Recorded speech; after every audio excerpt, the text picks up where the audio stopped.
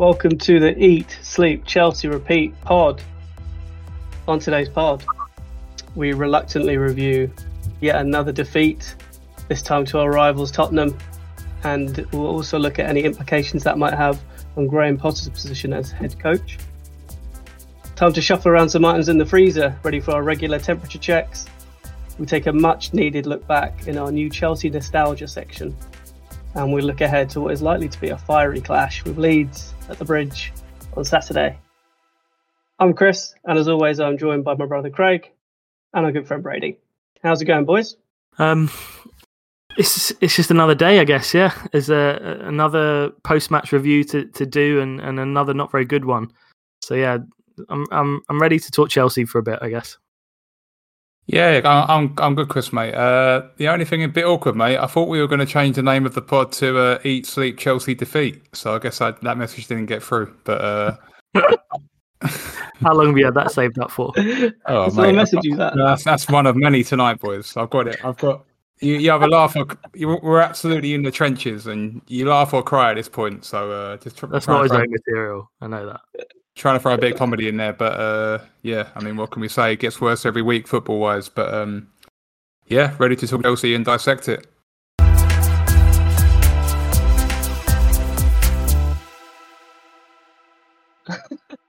Amazing. I enjoyed it. Thanks. For what it was. Cool. Well, let's start at the Tottenham Hotspur Stadium, where we played on Sunday. 59% possession, 10 shots, 2 on target for Chelsea, and fell to a 2-0 defeat. Wasn't too much to get excited about in this one. How did you see it go down, Craig? Really, really disappointing performance again. I think similar to the West Ham game, we started the game really well, first sort of 10, 15 minutes. Sort of saw the semblance of a high press, although it looked a little disorganised. But at least that's what I want to see, right? Get up the pitch, and then when you mess up, we can do corrections afterwards. At least you're seeing a style of play. But then after that, obviously, it just faded away into again just another just incredibly dull performance where nothing much happened for the whole game. And we've seen these games before away. You know, Nottingham Forest comes to mind immediately. In terms of just the second half of just nothingness occurring. Newcastle away, same thing. You know, second half just we're 1-0 down and just nothing is happening in the game. He seems to have no ability to change anything when it's going downhill, especially in the second half of games, and that's obviously incredibly concerning going forward. But yeah, obviously we could talk really about the game and how bad it was in so many different ways for a long time. But you know, I think we'll try and skirt through it as quick as possible. What did you think, Brady? I mean, yeah, similar to you, it was kind of a B-Tech version of the West Ham performance. We were there's this initial energy. I think it's concerning because in anything in life there can be an initial energy to kind of get going, but it's later when in the trenches in the second half where you need that push, and that comes from the manager. And the second half we just let it drift by. We acted like it was 0-0, I thought, or 1-0 up, kind of seeing the game out, but we were losing. It was kind of a really weird performance. And I've got to talk about the team selection. I mean, I've got no idea why Hakim Ziyech started. And I don't think he knows why he's starting. I mean, no idea why he's not playing Madueke, Mudryk. And also, you know... This is what I wanted to talk about a bit as well, because I know, Chris, you'd sort of talked a lot previously to me about this was a project, right? This is a project manager. I'm not sure exactly what it defines that or why you thought that, but surely a project manager, in my opinion, would be starting players, young players that are going to be in the future. It's pretty clear that Hakim Ziyech's not going to be a Chelsea player next year. Aubameyang not going to be a Chelsea player next year. What you have to ask a question: what makes this a project manager? Yeah, I don't know what Ziyech's doing on the pitch. I think his crowning moment was almost getting sent off. Well, he was sent off for about a minute, and then he came back. What is Graham Potter doing that another manager wouldn't be doing? That was maybe, you know, a higher regarded manager that makes it a project as opposed to just, you know, a manager trying to win games. I guess that's probably more of a ownership issue than a Graham Potter issue, because it's all about bringing people in, right, for a project based on the type of people they were. From an age perspective, a lot more statistical based analysis on the type of players they're bringing in. So I don't think that lies at Potter's door. He's not the project manager. Well, he's making the team selections, right? He's making selections of players. Yeah, but he's not the project manager. He's not the project manager. That's Todd Bowley. No, but as in, sorry, he is a manager of a project overseeing. This is entitled The Project. This is what we've heard. Trust the process. It's a project. We're hearing all this sort of language and sort of making us believe that we're looking to the future, right? That's why we've got a manager like this. He's going to maybe play the young players. Now everyone's fit. He's not playing the young players at all. Koulibaly's a big age. Ziyech's a big age. He brought Aubameyang on. He's a big age. João Felix isn't going to probably be here next season, or at least, there's a chance that he's not going to be here. He's on loan. So I just don't understand. Ruben Loftus-Cheek is playing centre midfield for us. When I'm looking to the future of Chelsea, I don't see those players as the future of the club. Thiago Silva started as well. He's 38. Kepa, I don't think is going to be our goalkeeper next season. When I'm looking at a project, I'm looking at him thinking about the future. At least then you could excuse these results and say, look, we're playing Madueke. He's 20 years old. He's come from the Dutch league. That would be my opinion or my impression of what a project manager would be doing. This looks like a manager that's trying his best to get the best team out every week and trying to win, but just not being successful in doing that. I think this looks like a manager who's trying to appease everybody. I think he's trying to play everybody and try and give them minutes, regardless of what's going to happen in the summer, where clearly a lot of people are going to be either told to leave or sold off as best they can. I don't think I agree. I think if he was sort of playing all the younger players, there would be a lot more forgiveness around the situation. Yeah. And obviously, he hasn't always been able to do that with the injuries. He didn't buy half of these people as well. They tried to sell a few of them in January, didn't go their way, which is not Potter's fault at all in that sense either. And I don't think it's about the project is owned by Todd Bowley. That's the project that everyone's buying into, and that will be overseen over a longer period of time, like 10 years probably, than the first. He's been here since May, so less than a year. I don't think that will be judged on that, considering that he hasn't. I think the majority of the people there haven't been purchased for the manager that he wanted to put in place. So they're still going through that process of removing people. The issue that he's running into is that doesn't excuse the results and the performances. Some of them fine. You can accept losing to some of the teams who maybe are playing a lot better than us. But Southampton at home, obviously the game on Saturday against Leeds will be a big one. Tottenham away, I don't think anyone was expecting us to win the game, but we could have played a lot better, potentially. But did anyone think we were really going to go into the game and play them off the park? Well, I think the answer to that is yes. I mean, I think you predicted 2-0 Chelsea. Yeah, I did. Yeah, I mean, that's. I was just trying to be optimistic on the podcast. I think a lot of people thought that we were going. I think a lot of people went into the game thinking that we would be successful, for sure. I think it was bizarre that he didn't play Mudryk and Madueke because we basically had no width. I just want to talk a little bit about the way we were attacking. I mean, under Tuchel, we were really lopsided on the right. We'd always go through Reece. And if you look at the heat map from Sunday, it was the opposite. We're playing down the left. And it's like, the only thing we seem to be good at is playing in triangles. It's like Bermuda FC at the moment. It's like, all they do is little like training triangles, pop it about, and then there's no sort of cutting edge. And like with the wing backs are not getting advanced, play pure wingers. I mean, Ziyech is like half a 10, half playing on the wing. He brought Mount on for some unknown reason of 60 minutes, and then waited 80 minutes to make Aubameyang and Mudryk on when we're already 2-0 down. He's like, he can't affect games. So you can talk about project manager all you want. Like right now, he's making poor decisions, and like, you know, it's bizarre that like he doesn't, you know, he prioritises Ziyech, but he doesn't play Aubameyang when we need a goal. We've got plenty of wingers. You don't need to play Hakim Ziyech. Like Fofana started against Southampton. Now he's out of the squad. Yeah, that doesn't make any sense, does it? None of it's making any sense. You touched on a few things there. One about Madueke. I mean, Madueke not getting a single minute in that game to me is just absolutely baffling. You know, not only because he's good enough to play it, and I would rather see him play than see it, but also he's a Tottenham youth product. He moved away from Tottenham. Do you not think he was chomping at the bit to get out there and prove to Spurs, look, this is what you missed out on. You didn't want to start me. I went to PSV. I made my own way. I'm at Chelsea now, and look, this is what you're missing out on. You know, that's what a smart manager would do. That narrative, you know, that makes sense to me. You know, Havertz with another 90 minutes. He has no business playing 90 minutes up front for us.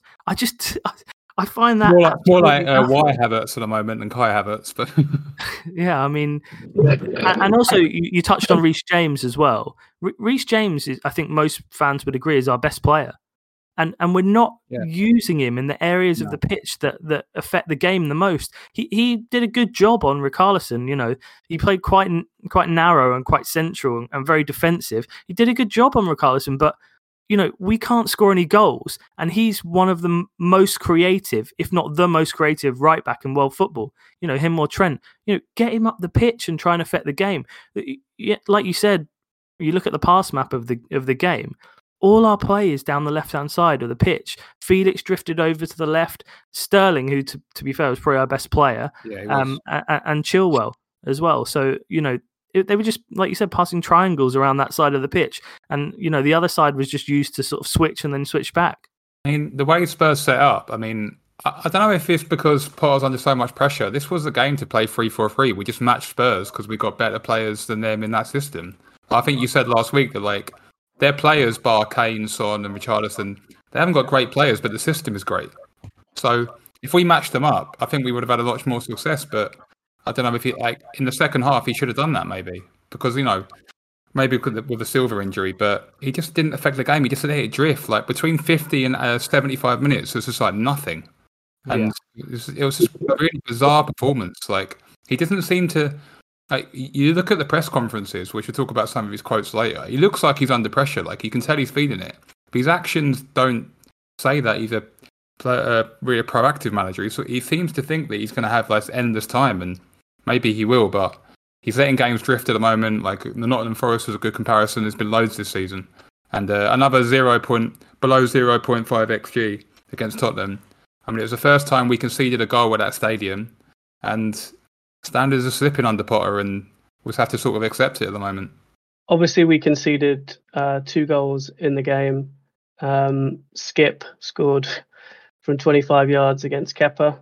And I think Kane scored from a sort of a corner where it's the absolute classics. I mean, talk about Spurs a bit. It's absolute classic Spurs set piece. I think they've scored about 15 of them this season. I mean, it's the flick onto the near post and Kane's there at the back post. I mean, I've seen that Spurs goal 100 times before. Yeah, I mean, it's funny because for the first goal, I definitely think Kepa could have done better because it was directly at him. But the second goal was really strange to me because I can't remember who Mason Mount was marking for the sort of the header that got knocked on, but he was, you know, he's all over him, and you know he's holding him, he's jumping on him, he's using him as leverage to get up, and then he heads on and Kane scores. And I was just so surprised that he didn't even try to claim for a foul. And I just think that's where this team is at the moment. Don't have that core. Like they should be sprinting over to the ref, even if it's not. And just trying to, you know, claim that the goal shouldn't have stood, do their best to convince them, you know. He should have fallen on the floor. Everyone should have, you know, where's that team spirit? Exactly. And I do think that comes from the top as well. That absolutely. That does come from the top. And I was watching the League Cup final actually between United and Newcastle, and obviously Ten Hag's had a fantastic start to his time at Manchester United, but I loved the first corner for that United won. See, Newcastle starting Karius, who hadn't played for 2 years. They had 3 guys right around Karius in the 6-yard box, and you know, really getting stuck in. And I just think that sort of minor detail, or you know, elite game planning that the top managers have, and we've seen it before. Obviously, we've seen it Mourinho. You know, you can go down the list of Chelsea managers where we've seen that sort of thing before. Do you think if Potter's got to the League Cup final, not that you know he even could at the moment, but even if he had, do you think we'd be around Karius? 3 people around him, really getting stuck into him, making him nervous for the first corner? I don't think we would. No. I don't think he's more of a sort of a I don't know how to describe possibly. He's more of a sort of an overall tactical guy. He strikes me as a perfect assistant manager. That's what he strikes me as.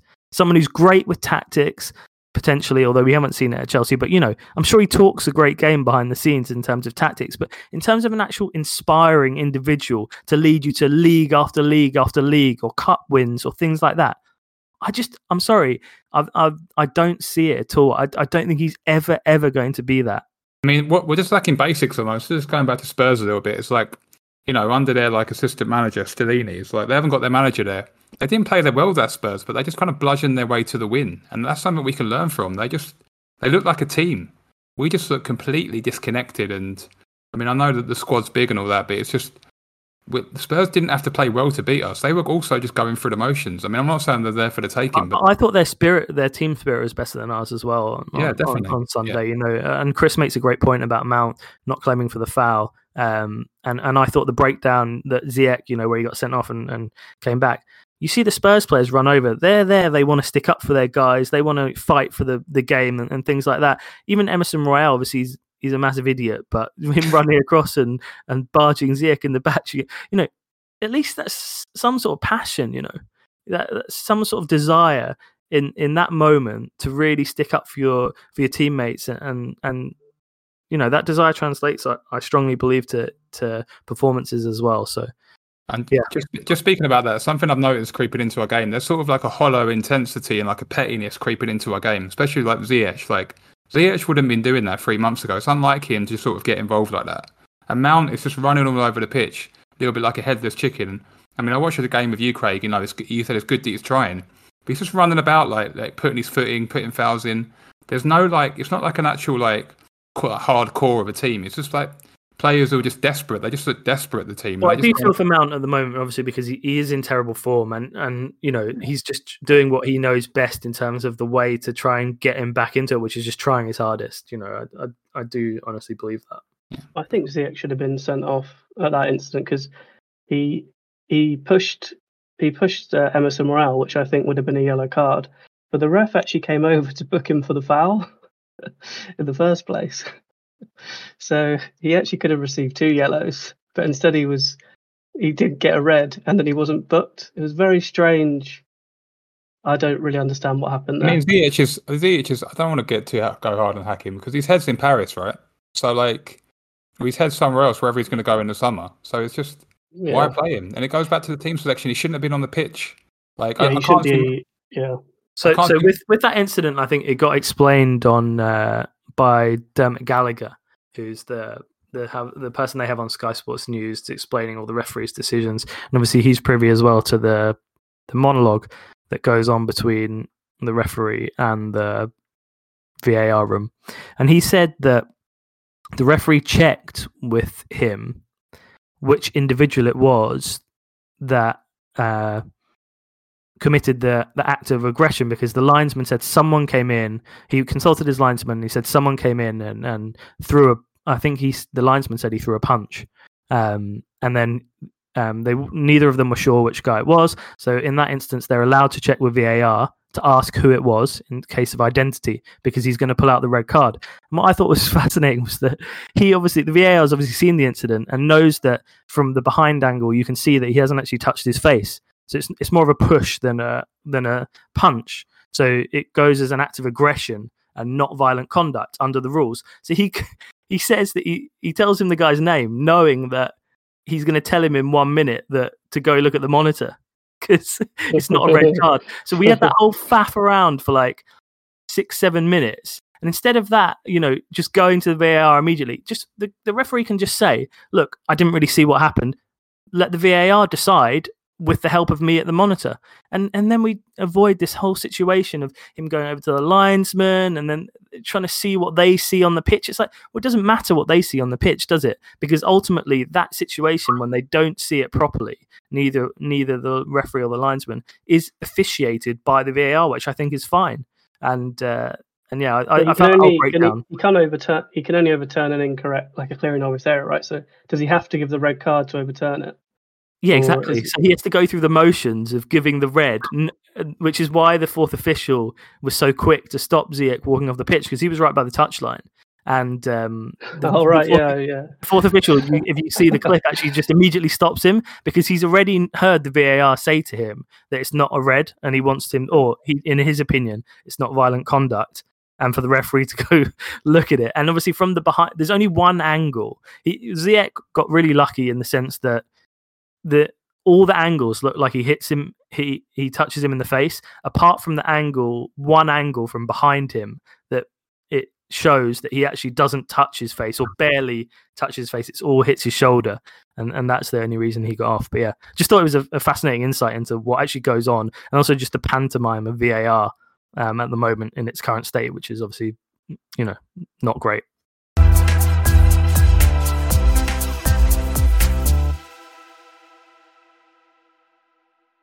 Let's talk about Graham Potter.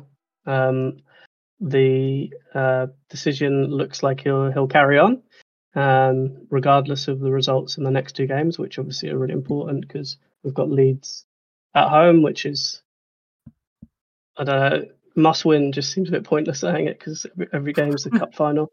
And then obviously the Dortmund game, which is humongous. Well, that is actually an important game. Yeah. So, what do we think on Potter's position, Brady? Where do you see things at the moment and moving forward from here?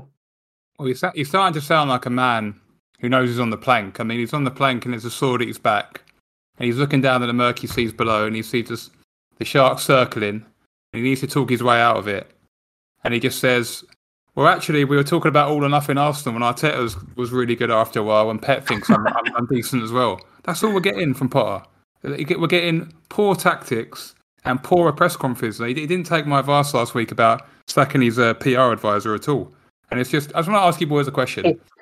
In all seriousness, versus the top five this year, what do you think our XG is versus the top five? So Arsenal, City, United, Newcastle, who's fifth? Spurs, sorry. Spurs. Well, we had. Sorry, was the XG? So the non-penalty XG versus those five teams. Non-penalty. I was going to say, because obviously United, we actually had 0.1 XG. Non-pen XG, okay, we could have done top six. We've actually got some pretty decent XG versus Fulham. So you could say versus. I think we've accumulated 3.3 XG versus Fulham, but they're not top six side. So I'll go with the top five at the moment. What do you think our combined non-penalty XG is over 5 games that we've played with them so far this season? Well, I think the only game we got any XG, or more than sort of 0.2 was Tottenham at home under Tuchel, right? So, okay, under Potter. Oh, okay. So, under Potter, I think I'll be surprised if we're much over 1.5 in sort of those. How many games is it? 5? Chris, it's 5 games. Chris, what do you think?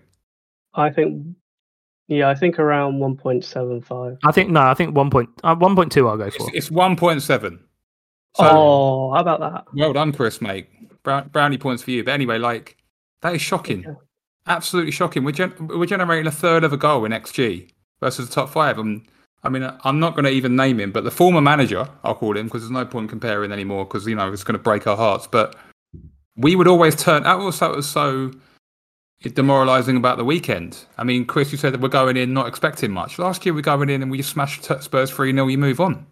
We're just. I was at that game last year. It was great. The only teams that we're winning against are poor football teams. The last team we beat was Crystal Palace, and they are in a shocking run of form. They can't score a goal. So anyone good. And by the way, I remember the end of that game. Do you remember, Chris? We were sort of hanging on at the end, and we were sort of the celebration was like a win's a win, a win's a win. Let's move on. And we didn't know that was the last win we got. It's one win. It's 1 win in 11, 4 goals in 11. It's that's I can't even imagine. That's just bottom of League 2 standard. Yeah, I think Opta on their Twitter account today released a stat, and it said, in a run that started on November 6th, Chelsea have scored 6 goals across their last 15 games in all competitions, the fewest of any side in England's top 4 tiers. Over the same period, Manchester United have scored 50 goals, to our 6, 5-0, including 18 goals from Marcus Rashford alone. So Marcus Rashford has outscored Chelsea in the last 4 months by 3x. He, on his own, has scored 3 times more goals than us. I just find that unbelievable to even hear that. You can't even comprehend a stat like that. Since November 6th, we've got 4 goals from open play. We're averaging a goal from open play per month of the season. These stats are just... when we're talking about Potter's job security, it's almost pointless because, he's done enough to be sacked. He's been useless. Absolutely useless, and the reason he's still there is just unbeknown to all of us, I guess. I mean, touching on that in terms of the board, I don't know if you boys think, but the board need to start making like footballing decisions rather than business and culture decisions. It's obvious that they like the way the Graham Potter works. I'm not going to use, you could say yes man or whatever, but they obviously like the way he works. Todd Bowley goes down to training every Friday, have a good little chuckle. There's a photographer taking pictures of him, all that. But they have got to start making footballing decisions. Maybe you've got to hire someone who's a bit spiky. You don't really, maybe won't be slightly into your culture, but they're a good coach and they're going to make the team successful. There's no point in having someone who's really nice. Again, Craig could talk about businesses. You could have a really nice manager, but if they're losing money every year, that's no good for the business. It just seems that they're thinking about it in terms of they're doing everything but. They're buying the players, they're sorting out the stadium, they're doing all that. But when it comes to actually the football, it's almost like they're ignoring it, or they're just like, oh, it'll be okay. They've got to open their eyes and see that at the moment, it's not happening. And Potter looks like, the way he's talking in press conferences now, he's almost like going through the motions a little bit, that maybe he's almost expecting to get sacked. So, but yeah, they've got to start making footballing decisions for me and not this kind of, and just maybe adjust their thinking on the whole culture thing that they're cultivated, I think. I think the opposite. I think keeping him and not exposing a new manager to the situation that Potter's in is probably a good position to be in for them, because the situation that Potter's in is he's got one of the best squads in world football. And I think he's got too many people at the moment, and it's impossible to keep everyone happy. I think if he's going to go down, are unhappy though. I don't think the players are unhappy. No, I don't, because they're all playing and they're all having a great time. Not winning games, unfortunately, but they're all playing. If I was talking about this earlier, actually, if he plays 11 players every week, there's so many people missing out on football. There's 20 missing out, yeah. It's unbelievable. And he left 4 people out of the squad last. Yeah, apparently on Sunday. there was a Matt Law Telegraph piece, and apparently there's a couple of players who were shocked they were left out. But he's got to do that every week, and then we've got Kante and Pulisic coming back. So 6 people who think they're going to start are going to be left out of the squad every week. Who on earth is going to sign up for that? I think any manager in world football would sign up for that. It's 3 months of that, and then you've got the best squad in the world potentially. Well, that's exactly my point. Season.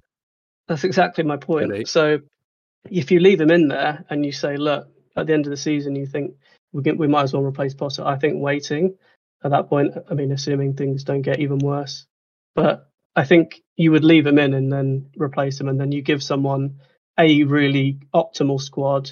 You have a summer with another cash injection. You get another couple of good players in. You remove quite a considerable amount of them, and then you see where you're going with someone. And you have a full pre-season. I don't know about bringing someone in now. They're going to run into the same problems. I think now you bring in just an intermediary to the summer. I just think we just need to try and get. We joke about going down. We just got to try and get to 40 points or try and get 50 points. Looking at the fixture, we got some tough games coming up. If you're losing at home to Southampton, that's the best fixture on the ticker, and we lost that. So it's not looking. I'm not saying we're going to go down. We've only got 31 points. Our form is relegation form. So if you looked at it, points per game, Potter's barely over 1 his whole Chelsea career now, even with the good start. So there's very little footballing reasons to keep him. And also can't he just I understand the situation, but why doesn't he just choose a 16 or a 20 that he's going to go with, and then just do that? He can't please everyone. He's going to have to get a bit of a step up a lip in this situation and just see it through, because you can't spin plates and please everyone. So Well, yeah, as I said, he's going to have to leave 6 people out every week, so best of luck to him.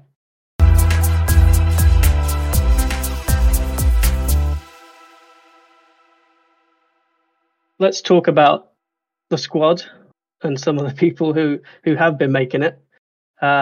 This is the section of our pod where we apply some of our mental thermometers to take a look at the temperature of some of the players who are on show, although not always the players. We've had the PR advisor, the manager, the fans, and all sorts of people in the fridge and warming up and boiling hot. So no one is safe.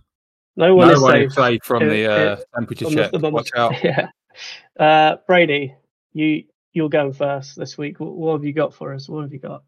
I mean, I always feel bad for the guy, but I haven't actually done it yet, so I've just got to put Graham Potter in the freezer. I mean, he's the CEO of Iceland Supermarket at the moment. I mean, he's just unbelievably bad. I mean, all 3 of Daenerys' dragons in Game of Thrones couldn't thaw him out at the moment. He's deep tundra ice.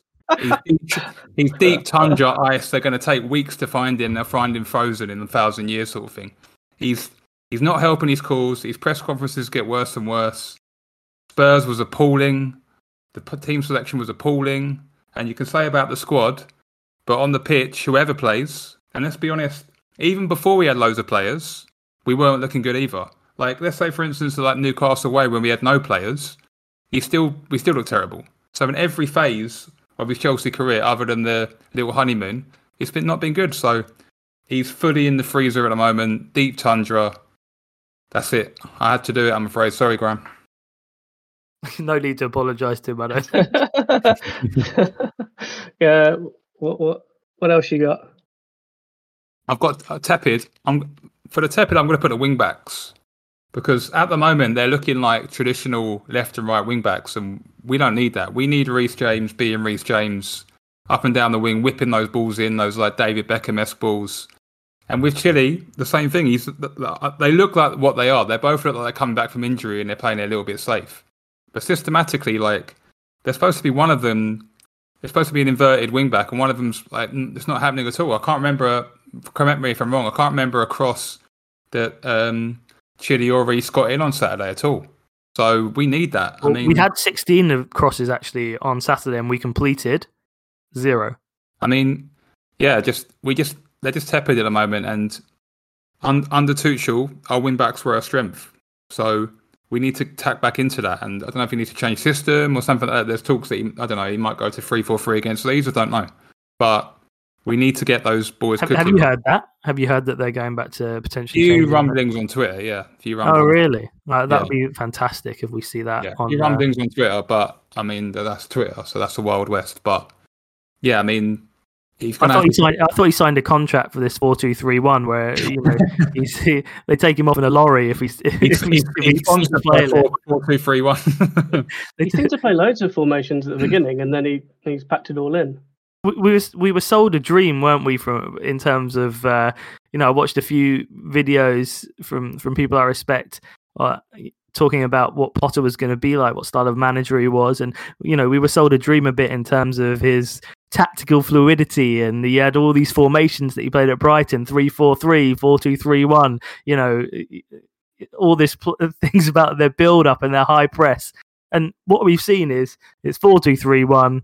Get out there, sit in your mid block and hope for the best. And it's just not what we were sold at all. I mean, I think the pressure, I think he's reluctant to change it because of the pressure. I think I said that earlier. Like, I think if he was under less pressure, he probably might be a bit more flexible. But I mean, at the moment, I don't think anyone would begrudge him changing system because we just look awful at the moment. So, yeah. So, moving on, warming up. I've got Kalidou Koulibaly. I think he's starting to turn his Chelsea career around a little bit. I think he was very impressive against Dortmund. I'm not sure about this one. A2. I'm not sure about this at all. I think he's doing well. I think he was good against Spurs. I think he was good, yeah. And also, he was seen as a liability before. I think he's been putting 7, 8, 10 out performances in, hence why he's warming up. And I'm happy. I'm happy with our centre backs. I mean, even with we've heard now that Silva's going to be out for 6 weeks, which is obviously a nightmare. I think we're strong in that area. I mean, you got Fofana, Chalobah, Koulibaly, and Badiashile. I'm happy with that. I think that's I think we're very strong in that area, and we're strong defensively anyway. Like letting in goals is not our issue, so I'm happy with let's say the centre back department. So yeah, they're warming up for me. And boiling hot. No, The sorry. The only thing I could think of was the tea urn at Cobham or the kettle. That's about the only thing boiling hot at Chelsea at the moment. I think we've removed boiling hot this week. I think. Yeah, but that's about it really. No boiling hot going on. I mean, no one's getting anywhere near that. I mean, I'm getting called out for Koulibaly warming up, so it's tough. It's tough out there. All right, Craig, what have you got? So no warming up for me. There's no one warming up on the team. No one has improved under Graham Potter since he's been at the club. Not a single player looks better now than what I thought of them before. Not a single player. So I'm getting rid of boiling hot. I'm getting rid of warming up until Potter shapes up and improves a player. You won't hear those two sections from me. Freezing cold. I'm going with Kepa this week. That's harsh. I completely agree with this. We only faced 8 shots in the game against Spurs. Hasn't he got like best second save percentage in the league? Yeah, but he's also saved half. He's also saved like half of the shots of anyone who's like in the top bracket. So I mean, Craig, you've got quite the selection of players to pick from. So it was maybe I'll do double freezing actually because I've lost a section. I'm definitely in the freezer is Kepa because if you let Oliver Skip score from 25 yards against you, you're in the freezer. No matter what. So and it's a week by week take this. I do think Kepa's been okay this season. I don't think he's our answer long term in goal, but I do think he's been decent this season. But for Sunday's performance, he's in the freezer next to Potter and whoever Chris puts in, he's there, and along with João Felix, he's in the freezer as well. Stick him in the freezer. Last week he was rubbish against Southampton. I heard that you need Kai Havertz to unlock him. Well, Kai Havertz played 90 on Sunday, and he was awful. Well, his worst game for Chelsea on Sunday. So people they like to get on the hype train early with Felix, and we definitely were on board as well when he signed with a guy that he's playing 10. He's playing wing 10, false 9, and he's not. Yeah, they're moving everyone around. They're moving everyone around. But yeah, I think he's had back-to-back disappointing games. You can't say anything else apart from that. He's had back-to-back. Tell Craig's fuming at the moment. These are some harsh reasons, like. I don't want to put Havertz in the freezer again, and he's not even. You had to warm it up last week, didn't you? Havertz? He's good off the bench. Havertz. He's good off the bench. That's what he is. He's a last 10-minute player. Yeah. That's what he is. He's actually maybe that's his thing because he does press quite well. Yeah, he's got energy when he comes on. I think he's quite lively off the bench. Press it in. Exactly. If we were 1-0 up in a game, I'd quite like him to come on for the last 10 because he's got a bit of pace as well. He can get him behind if they push up. If we're already winning, he's literally playing up front. If we're 3-0 up, he could win the game in the first place. In these games, in my imagination, that we're 1-0 up in the last 10 minutes that haven't ever happened. So we decided that the player who's playing up front to win us a game from a draw at 0-0 is actually his best position is to come on when we're winning. To shore things I think we've all thought Havertz's best position's on the bench for a long time, so that's where he belongs. Tepid, I'll go with Raheem Sterling. I thought again, our best attacker, lively, and he's ready to score a goal. He's trying his best. Last week against Southampton, he could have scored twice. He had one of our 2 shots on target on correct Sunday. So who had the other one? João Felix. Felix had a left-footed drive from the edge of the box that hit. If he tried to exactly aim it in the center of the middle of his jumper, he would have nailed it perfectly. I heard a YouTube fan call Fraser Forster the hologram in goal, and we couldn't even. we didn't test him. We didn't test him again. Just another game where we just barely have any shots. So the mighty Fraser Forster keeps a clean sheet against Chelsea. What? Yeah, I think what is that then? My early shout for the weekend is Raheem Sterling to score at home to Leeds on Saturday. Wow. That is my early shout. So he's tepid, but he's ready for my boiling hot next week. He's my boiling hot after he scores against Leeds on Saturday. I thought you said he was warming up last week, Sterling. So yeah, but I'm not doing a warming up section. So he's warming up again, but he's sort of tepid. It's like when you boil the kettle a little bit and it goes back down a little bit. It's hard when we remove the sections to sort of get everyone exactly where we need. Okay. All right. Nice. Is that you? Is that you finished? That's me done. Yeah. Section's over. Well, I'm going to do mine. If that's all right with you, Brady. Yeah. Well, I guess so. In the freezer, my main man back in the freezer, Hakim Ziyech. Yeah. Thank you. It's harsh. There's part of me that wished he was sent off. Yeah, do you know what I mean? That's what I was thinking. I think that might have done us a favour, would have just gone back and maybe countered Tottenham and could have maybe not lost the game. But I don't know what he was doing for most of the game in the first half. And then to actually do what he did, obviously if you take the whole sort of macro scenario like of where we are, what we're trying to do, how important the game is, complete stupidity. And if he was sent off, it would have been a complete disgrace. He should have been subbed at half time as well. I don't know how he came out for the second half, but really, really poor from Ziyech again. I can't fathom why he's starting. I mean, he might start the second leg. The mind boggles with why he's even involved. I actually put. He has to start against Dortmund, right? Because. Okay, right? Yeah. I know you can play Sterling and anyone who with any sanity would put Sterling on the right, Mudryk on the left, but with Graham Potter, you never know. Yeah, well, you never know. That sounds like a sensible thing to do. Yeah, that's me. I actually put Felix in the fridge. I'm going for Felix because he tried to tell everyone how to pronounce his name in the middle of the week. But yeah, I thought he was a good example of someone who doesn't want to put in the hard work going backwards. I thought his positional play, sort of when Tottenham were transitioning, he just seemed quite lazy. He didn't seem that interested. Actually, if you watch the skip goal, the ball comes out and he's with Skip, and then he kind of just like gets in front of him. But he just gives up. Like, why doesn't he just go and push him in the back?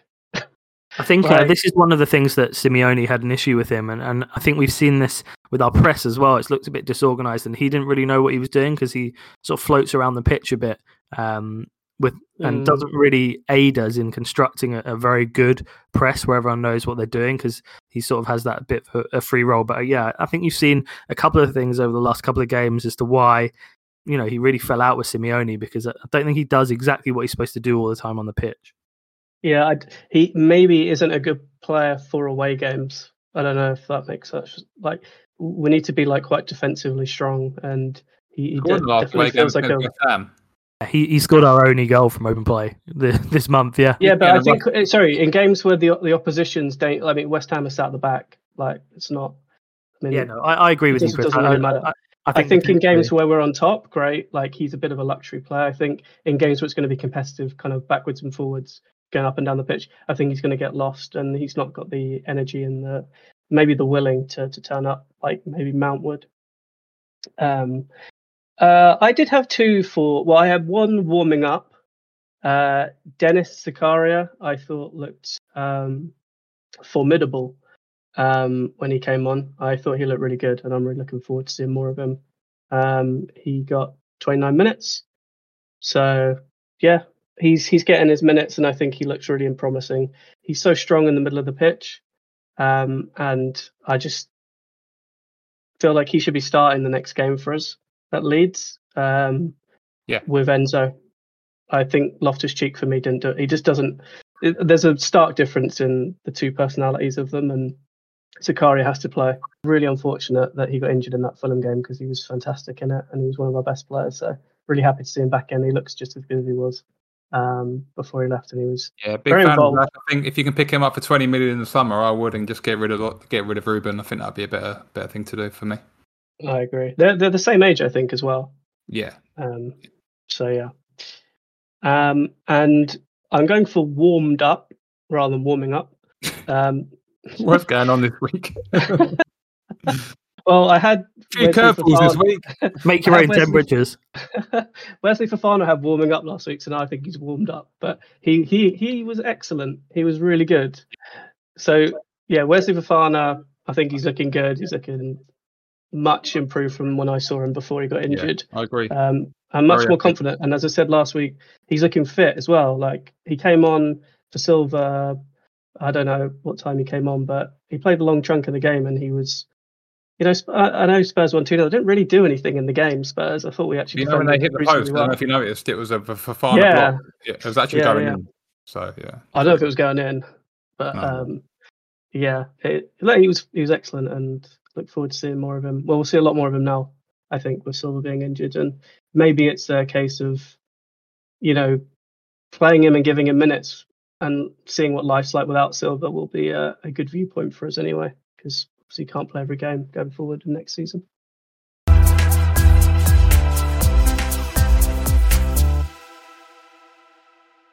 Okay, so we have a new section in our pod, Chelsea nostalgia. Ooh. We're gonna run it back and share some of our favourite games at the Bridge as Blues fans, because we've been to quite a lot over the years, and now's a better time than ever to think about the good times. Yeah, before we say the game, I do promise that we were going to do this section anyway when we started thinking of this pod. We're not just trying to go back to the past in this terrible present. So, yeah. Okay, so Brady, look, we're going to come to you this week for the nostalgia. You're gonna give us some great memories. Hopefully, what have you got for us? Yeah, I mean, it was Sunday, the 3rd of October, 1999. You probably boys don't know. My birthday. Yeah, my birthday's the 2nd of October, so this was the birthday weekend. I would have been 13, probably a bit chubby at the time, scoffing down a couple of pies, so I was very happy. And that day we played the dominating team at the time, obviously Manchester United, and the score was 5-0. So we absolutely slapped them. Do you boys know the goal scorer for that day? Little quiz. Throw in. Is this Chris Sutton or? Chris Sutton got the second. Do you any of the goal scorers, Craig, at all? Do you remember any of them? Yeah, so Sutton. Sutton got the second goal. Oh, the second one, yeah. There's a header. Yeah, it was a looping header. A really nice moment. I think he only scored like 4 goals that season. That's right. I think that might have been his only league goal. I could be wrong, but he barely scored any goals. Yeah. He's up there with Havertz. So. Yeah. I do remember that goal really, really vividly. That Sutton. Yeah. And I actually sat at the second. I used to sit in the family section on the second row of that end. So, but yeah, the first goal was Gus Poyet, literally in the Jody Morris. Jody Morris scored the 5th. Yeah, Jody Morris of the trumpet celebration. Dan Petrescu, maybe? No, I don't think he played that day. Oh no, the Dan Petrescu assist. It was the Dan Petrescu assist for Poyet. Yeah, I don't remember. It was the Manchester United goalkeeper that day, I believe, was Taibbi, and he was having an absolute shocker. Yeah. And he came out. Dan Petrescu clipped in the ball as he usually did, and Poyet got ahead of him. And then it was a Chris Sutton looping header, and then there's a really nice shot. I saw it watched it on YouTube of like Fergie looking really worried because he was quite chill up in the stands, and then he runs down. He's obviously going to run down to the touchline and try and sort the troops out. But then there's actually a Manchester United player sent off in the 21st minute. Anyone know who that was? I want to say like one of the defenders. Dennis Wise basically went through him. He pinched him or something, didn't he? No, it was Nicky Butt. Nicky Butt.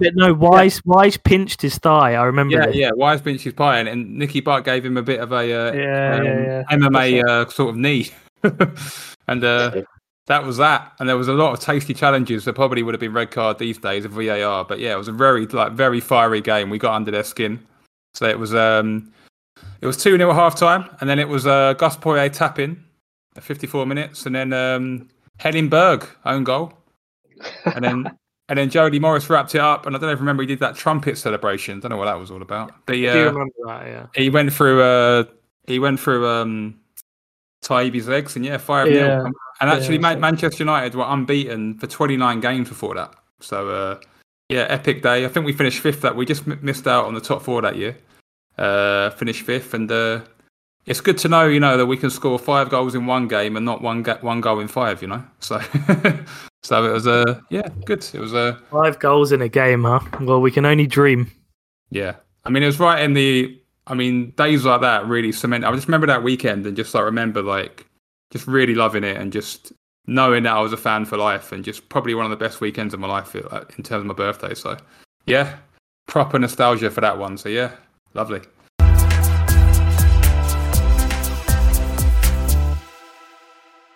Nice. Very good. I love the game. Enjoyed that. Yeah. Yeah, it was nice to have a little break, wasn't it? Right, back to Leeds. Back to the Premier League. The magic of the Premier League.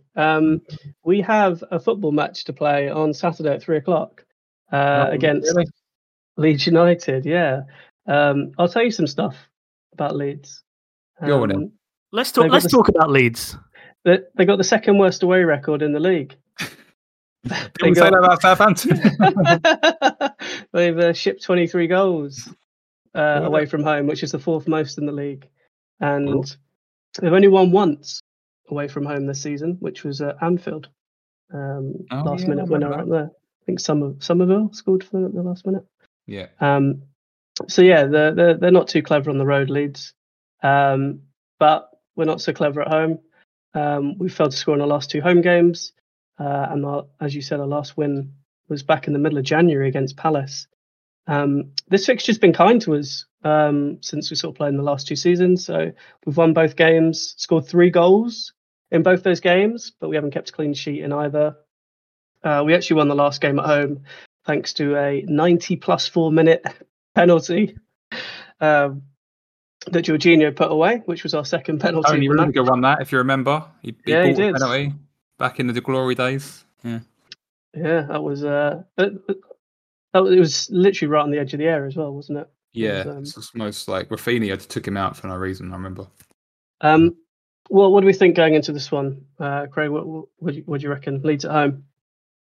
Well, I think again, just the longer the week goes on, the more optimistic you feel about what the game's going to look like on Saturday. And as you know, we've been let down a number of times over the last few weeks, and we think that potentially we've had a whole week of training, and we might be better prepared. Although since the Southampton defeat, we've had 4 days off in the last 10. So obviously, we're the opposite of that hashtag, no days off, aren't we? Yeah, Graham Potter obviously doesn't think that we need to put in some work in the training ground, but I would disagree with that, I guess. But yeah, I think it'll be a tough game. I think the manager Garcia that they've got in, he's a decent manager. He used to manage Watford. I think Watford had caused us a few problems when he was manager, and I don't think it'll be an easy game by any stretch. They're again, in terms of mentality, they're fighting for their lives at the bottom of the table, and we just don't have that mentality or intensity at the moment to match them. So yeah, I'm not expecting good things on Saturday, but hopefully we can somehow find a way of scoring a goal. That would be a great thing to happen, because the last 2 times I've been to Stamford Bridge, I haven't seen a goal, so I would just love to see one. It's difficult to know what to expect. It's like, obviously we're past the point of no return with Potter, but I think the first thing is he's got to pick players that, like, they keep talking about the future. He can't keep playing Hakim Ziyech. He's got to play players that he's going to play next season. So he's got to start Madueke, and he's got to start Mudryk. I mean, Mudryk looked good when he came on against Tottenham for the 5 minutes. I mean, I know they were hanging on and playing a deep block, but he put a couple of balls in, and even Aubameyang, when he was in there, he actually went in for a header, and we actually had someone in the box. I mean, I'm not saying we should start Aubameyang, but maybe like play Fofana or Aubameyang. Just need something a bit different. I mean, he'll likely play Havertz up front, but he's got to freshen it up. I mean, I don't think he'll freshen it up with a new system. I don't think he'll gamble on that. A 3-4-3. There's been obviously rumblings on that, like I said before on Twitter, but it would be good if Cover was back, because I know I was warming up with Loftus-Cheek a little while ago, but Ruben is what he is. He's a 7 out of 10. Ever since that injury, the attacking spark's gone out of him. We need Cover fit. We need senior players fit for a game like this. So if Cover's fit, it'll be great. I know Kante, I'm not sure if he's going to get minutes. He might be back, but yeah, we just need a much better performance. But whether it'll come, who knows? Yeah, I think the key for us is, well, it's either going two ways really, but we need to get the wing backs involved more. So he either goes to a 3-4-3 and accepts that our best attacking players are actually like Chilwell and James as like inverted wing backs or however you want to play them, or he does what Liverpool do and he goes, we'll just play three people in the middle who aren't really going to do much attacking, and we'll literally just let the wing backs fly up the pitch. I don't think he's going to do that when we just spent 110 million on Enzo. It's like, yeah, you just be one of the guys in the middle that doesn't do anything. Well, not doesn't do anything, sorry, because they make the whole game tick for them because they have to push up. Yeah, but like none of they're not pushing all of they hold like two midfielders back, right? And so he has to choose what he's going to do to get the best out of his wing backs. If he's just going to leave them at the back and attack through some of the players who we think are best suited to playing like up, on the wings up front, that's fine, but doesn't look like it's working. I'd say it's become quite predictable. I think it's quite easy to play against us. Like you just sit back and counter. We don't seem to know how to do anything. Yeah, if you sit back, we'll just pass it around in triangles for a bit, and then when you nick it, we've got no players at the back. So, I mean, also with the squad setup, like we've got four centre backs ready to go, so you could play three centre backs quite easily and have one as a backup. That'd actually be better in terms of like looking at the squad. Like that'd actually keep them happier because obviously at the moment you can with Silva's fit, you can have three centre backs sitting on the sidelines. So I think in the 3-4-3, like even though Silva's injured now, I think Chalobah, Fofana, and Badiashile would be a nice three as well. So yeah, and you've got Koulibaly as backup, or put him in there, or so it will work well. But I don't think he's gonna. I think he would see it as like a big gamble if he changed system and like we got beat. I think that might be the nail in the coffin, maybe. But I don't know. I'm not sure why he's not changing it. But I think he'll definitely make the Dortmund game. I think so. I don't think this game on Saturday is. I'm not expecting us to lose on Saturday, obviously, but I don't think it's not. I don't think in his own mind he's reluctant to change system in this like crisis period. I'd say that's what I'm saying. I'm not saying this. Yeah, that there must be a reason why he's not changing it because obviously attacking wise we need to freshen up. So I'm not really sure. We could see the return of Kante. Yeah, he could get minutes. I think that's another great reason to return to 3-4-3 if Kante's back because we know that he's a monster in that formation, and him and Enzo as the double pivot that's something to really get excited about. Reece James at wing back, something to get excited about. I think that 3-4-3. And also with Mount, obviously Mount's out of form. Mount's played a lot with Chelsea career in a 3-4-3 and did well. Even Havertz. I mean, there's players that are used to that system. I mean, that'll do for now. So. I mean, but like you said before, Craig, it might not help the wingers because obviously we bought pure wingers. So where does that leave? Well, I think it's going to leave them on the bench, right? It's going to leave Madueke and Mudryk on the bench, and at the end of the day, that is a small price to pay. I don't think they can keep benching Mudryk. I think he's going to have to start starting because he was I don't think that would bench him though. I think he can play in that sort of half 10. He's good enough. I think so. He can. He definitely can be coached to play there and do well. He's never played there before, so that's why I would lean towards Mount, especially against a team like Dortmund. If we're going to do this for the Dortmund game, I wouldn't start Mudryk there. I would start Mason Mount. I mean, you'd think it's quite a good team to play, but coming into Dortmund, you'd think the styles would be somewhat similar because Leeds are quite offensive in how they turn up. They're not going to sit and all stand at the back, are they? So I would be excited about Mount, Sterling, and João Felix as the 3 in a 3-4-3. I think that would look good. I think that's too weak. Like I know they're all not that strong. So to like hold the ball up. I know Mount's played there before. Sterling, did he really play that well in that position? I mean, didn't really see much of him under Tuchel, I guess, but didn't seem to be. I mean, he scored a few goals. Top goal scorer, and I thought he's doing fine. I mean, he got asked to play false 9 a couple of times as well. Yeah, under Tuchel. I think that's where he was playing mostly. To be fair, it's we'll see Havertz again. I'm sure. What do we think in terms of the team then? Assuming that we're going to keep the same formation, who would you play? I'd start Fofana and probably Koulibaly. I don't see why you drop Koulibaly at the moment. That's controversial. Well, I think Adishil's got to be feel pretty hard done by to get dropped for no reason and then just not selected again. Well, but that goes for a lot of players in the squad. I mean, there's a lot of players in that boat. Also, it makes no sense to start Koulibaly on Saturday when we've got to play Dortmund on Wednesday and Badishil can't play. Oh, that's true. Yeah, Badishil, but that's a good point. Sorry. I mean, he'll probably play the same. I mean, he could play. You want to see Zakaria. You don't want to see Ruben in the team. So I think you'll see Cucurella on Saturday. So I think it'll be. I don't think he'll drop James, but I think in order to get James further forward, I think we talked about this on the podcast previously, where we sort of focused on Cucurella.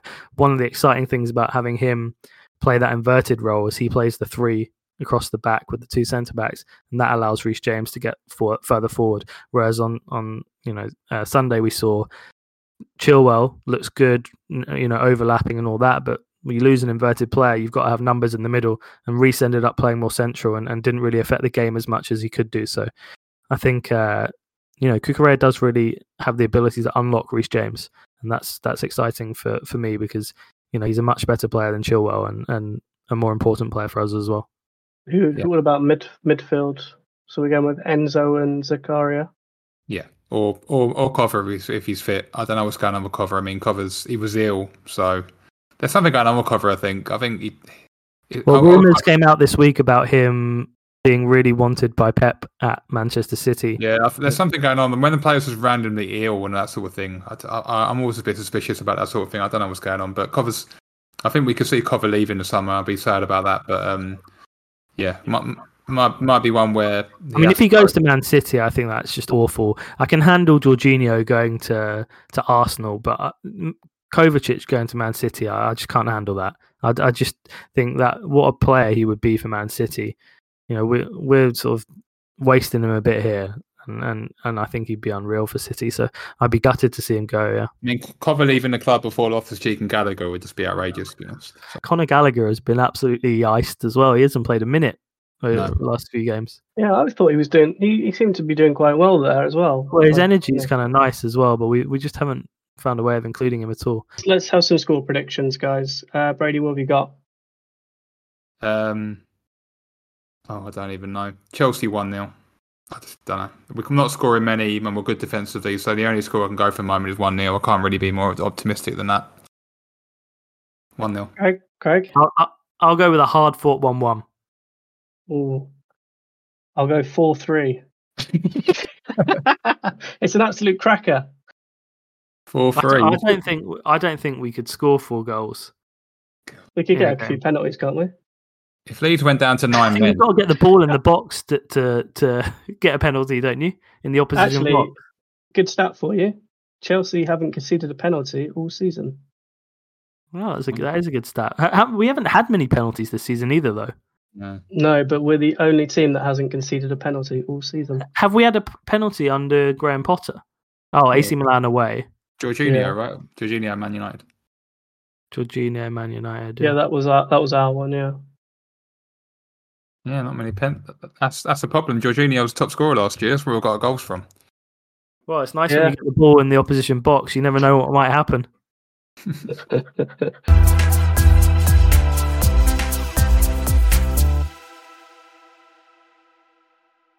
4-3. 4-3. Let's go. Ever the dreamer, Chris. I've got to rate it, mate. I've got to rate it. We have to. We can't do anything else. You've got to go to the game, so might as well hope for the best. Right, we are now going to head to Brady. He's going to give us our Leeds quiz question. Yeah, I've got a Leeds related quiz. So this week it's quite a tough one. This one, I think. Can you name 4 players who have played for both Chelsea and Leeds in the Premier League era? So it's got to be Hasselbank, isn't it? Yeah, that's the first one. Hasselbank. Tick. 3 more. The rest are pretty tough. Michael Dewberry. Well done, Chris. Wow, Chris, I'm impressed with that. That's a good show. 1, 2 left. Now, one of these players went there in his later career, and to be honest, he actually played for Leeds in the lower league when they were already gone down. And one moved from he was a Chelsea academy player and moved to Oh, Leeds. so I know he's the little tiny midfielder. Lewis Bell. Lewis Bate. No. Bate. Yeah, Lewis Bate. Yeah, Lewis Bate. He was this player was already mentioned in this pod. Lewis Bate might be one actually, but I didn't. He's not Chris the one. Sutton. No, he's already mentioned in this pod. Jody Brady, Morris. do you want to start the section again where you give us when you say 5? Lewis Bate. I just put it from a thing last minute. Oh, actually, Bate might not have ever played for us in the Premier League, right? Or like we might not have ever played a minute. He never did play for us. He didn't play. No, he was sold off for $2.5 million, wasn't he? It's all right, Brady. Your section's safe. Thanks, mate. Jesus. Right. We need 2, right? What? No, we need 2, right?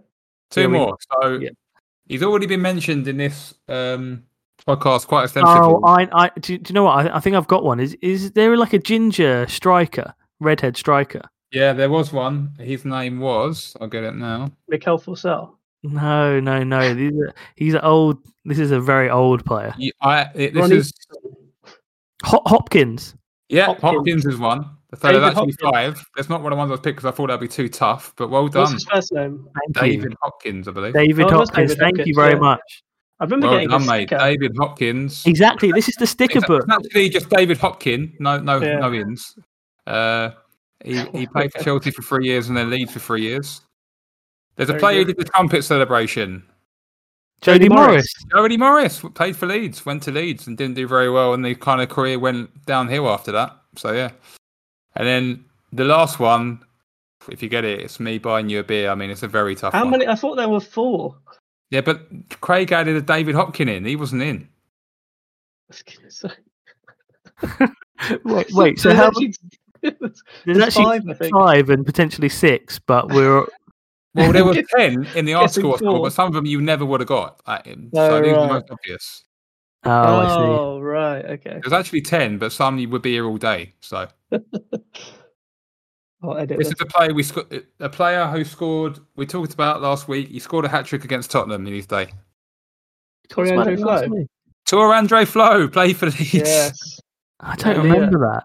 Yeah, in 2007, 2008, he went there and he played. So he just played a few games at the tail end of his career. So there's been quite a few, but those were the ones. I mean, there was the infamous Vinnie Jones, but I didn't think you get that. So yeah, definitely would not have got that. Quite a few players have played for Chelsea and Leeds, but yeah, obviously the most famous one is Jimmy Floyd, and yeah, so quite a lot of crossover actually.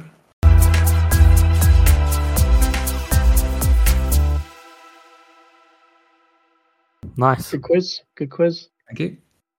Craig, you've got something for us. What have you got? Well, it's a new section. Oh, it's cool. Full of them today. We'll do this intermittently, but it's called Guess the Narrative. So this is Guess the Narrative section. Guess the narrative. I don't know what that means.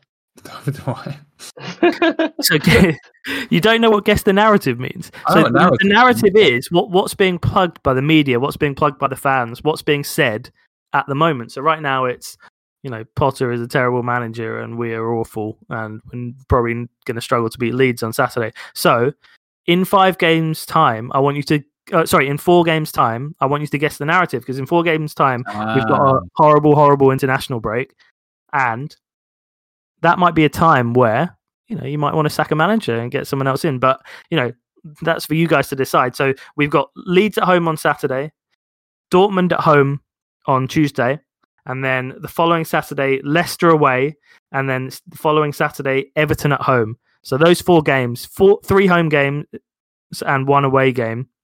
What is the narrative as after the 5:30 kickoff against Everton on Saturday the 18th of March? What is the narrative, Brady? Graham Potter's gone. I think. Wow, he's gone already. I think he'll be gone. I mean, he'll already be gone, or he'll be gone. I think he'll be gone. I think he'll be. I don't think we'll go through versus Dortmund, and I think that will be whatever the Leeds result is. I think that if we go out to Dortmund, I think he'll be gone. The only thing that might save him is that I do see that we have 5 home games in the next 6, but I think he'll be gone. And I think, all the reports I'm hearing on Twitter is that in the next 2-3 games are crucial. Basically, that if we stay in the Champions League, he'll keep his job. I think he'll be gone.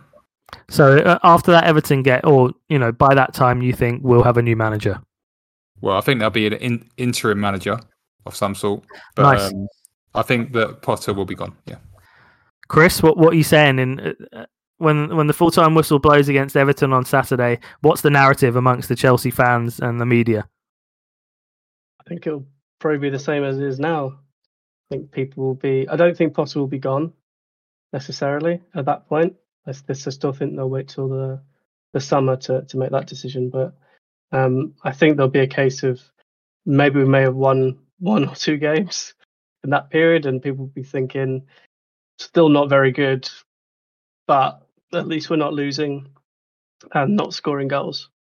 So probably the same, I would say.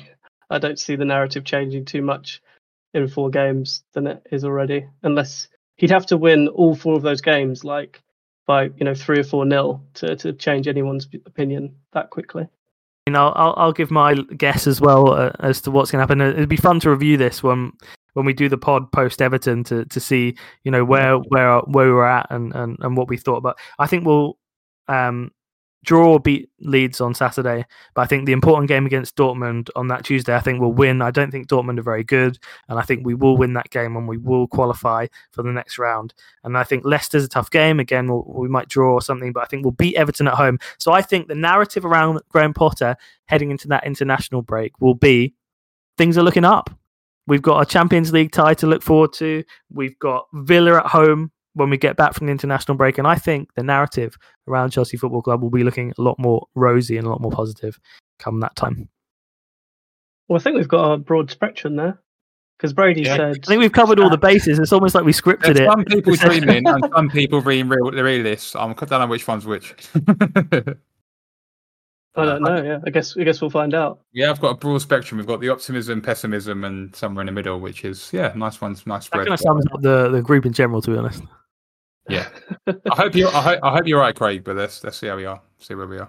Yeah, I think Craig's got the best and most optimistic viewpoints. So we'll back yours to win. You can tell you two are brothers. Very optimistic. It's good to see. Good to see. Okay, I think that's all we've got time for today. Regardless of the result, we will be back next week. For more updates on all things ESCR, you can follow us on Twitter at EatSleepChelsea and also on Instagram at EatSleepChelseaRepeat. And as always, we hope you're carefree wherever you may be. And thanks for listening.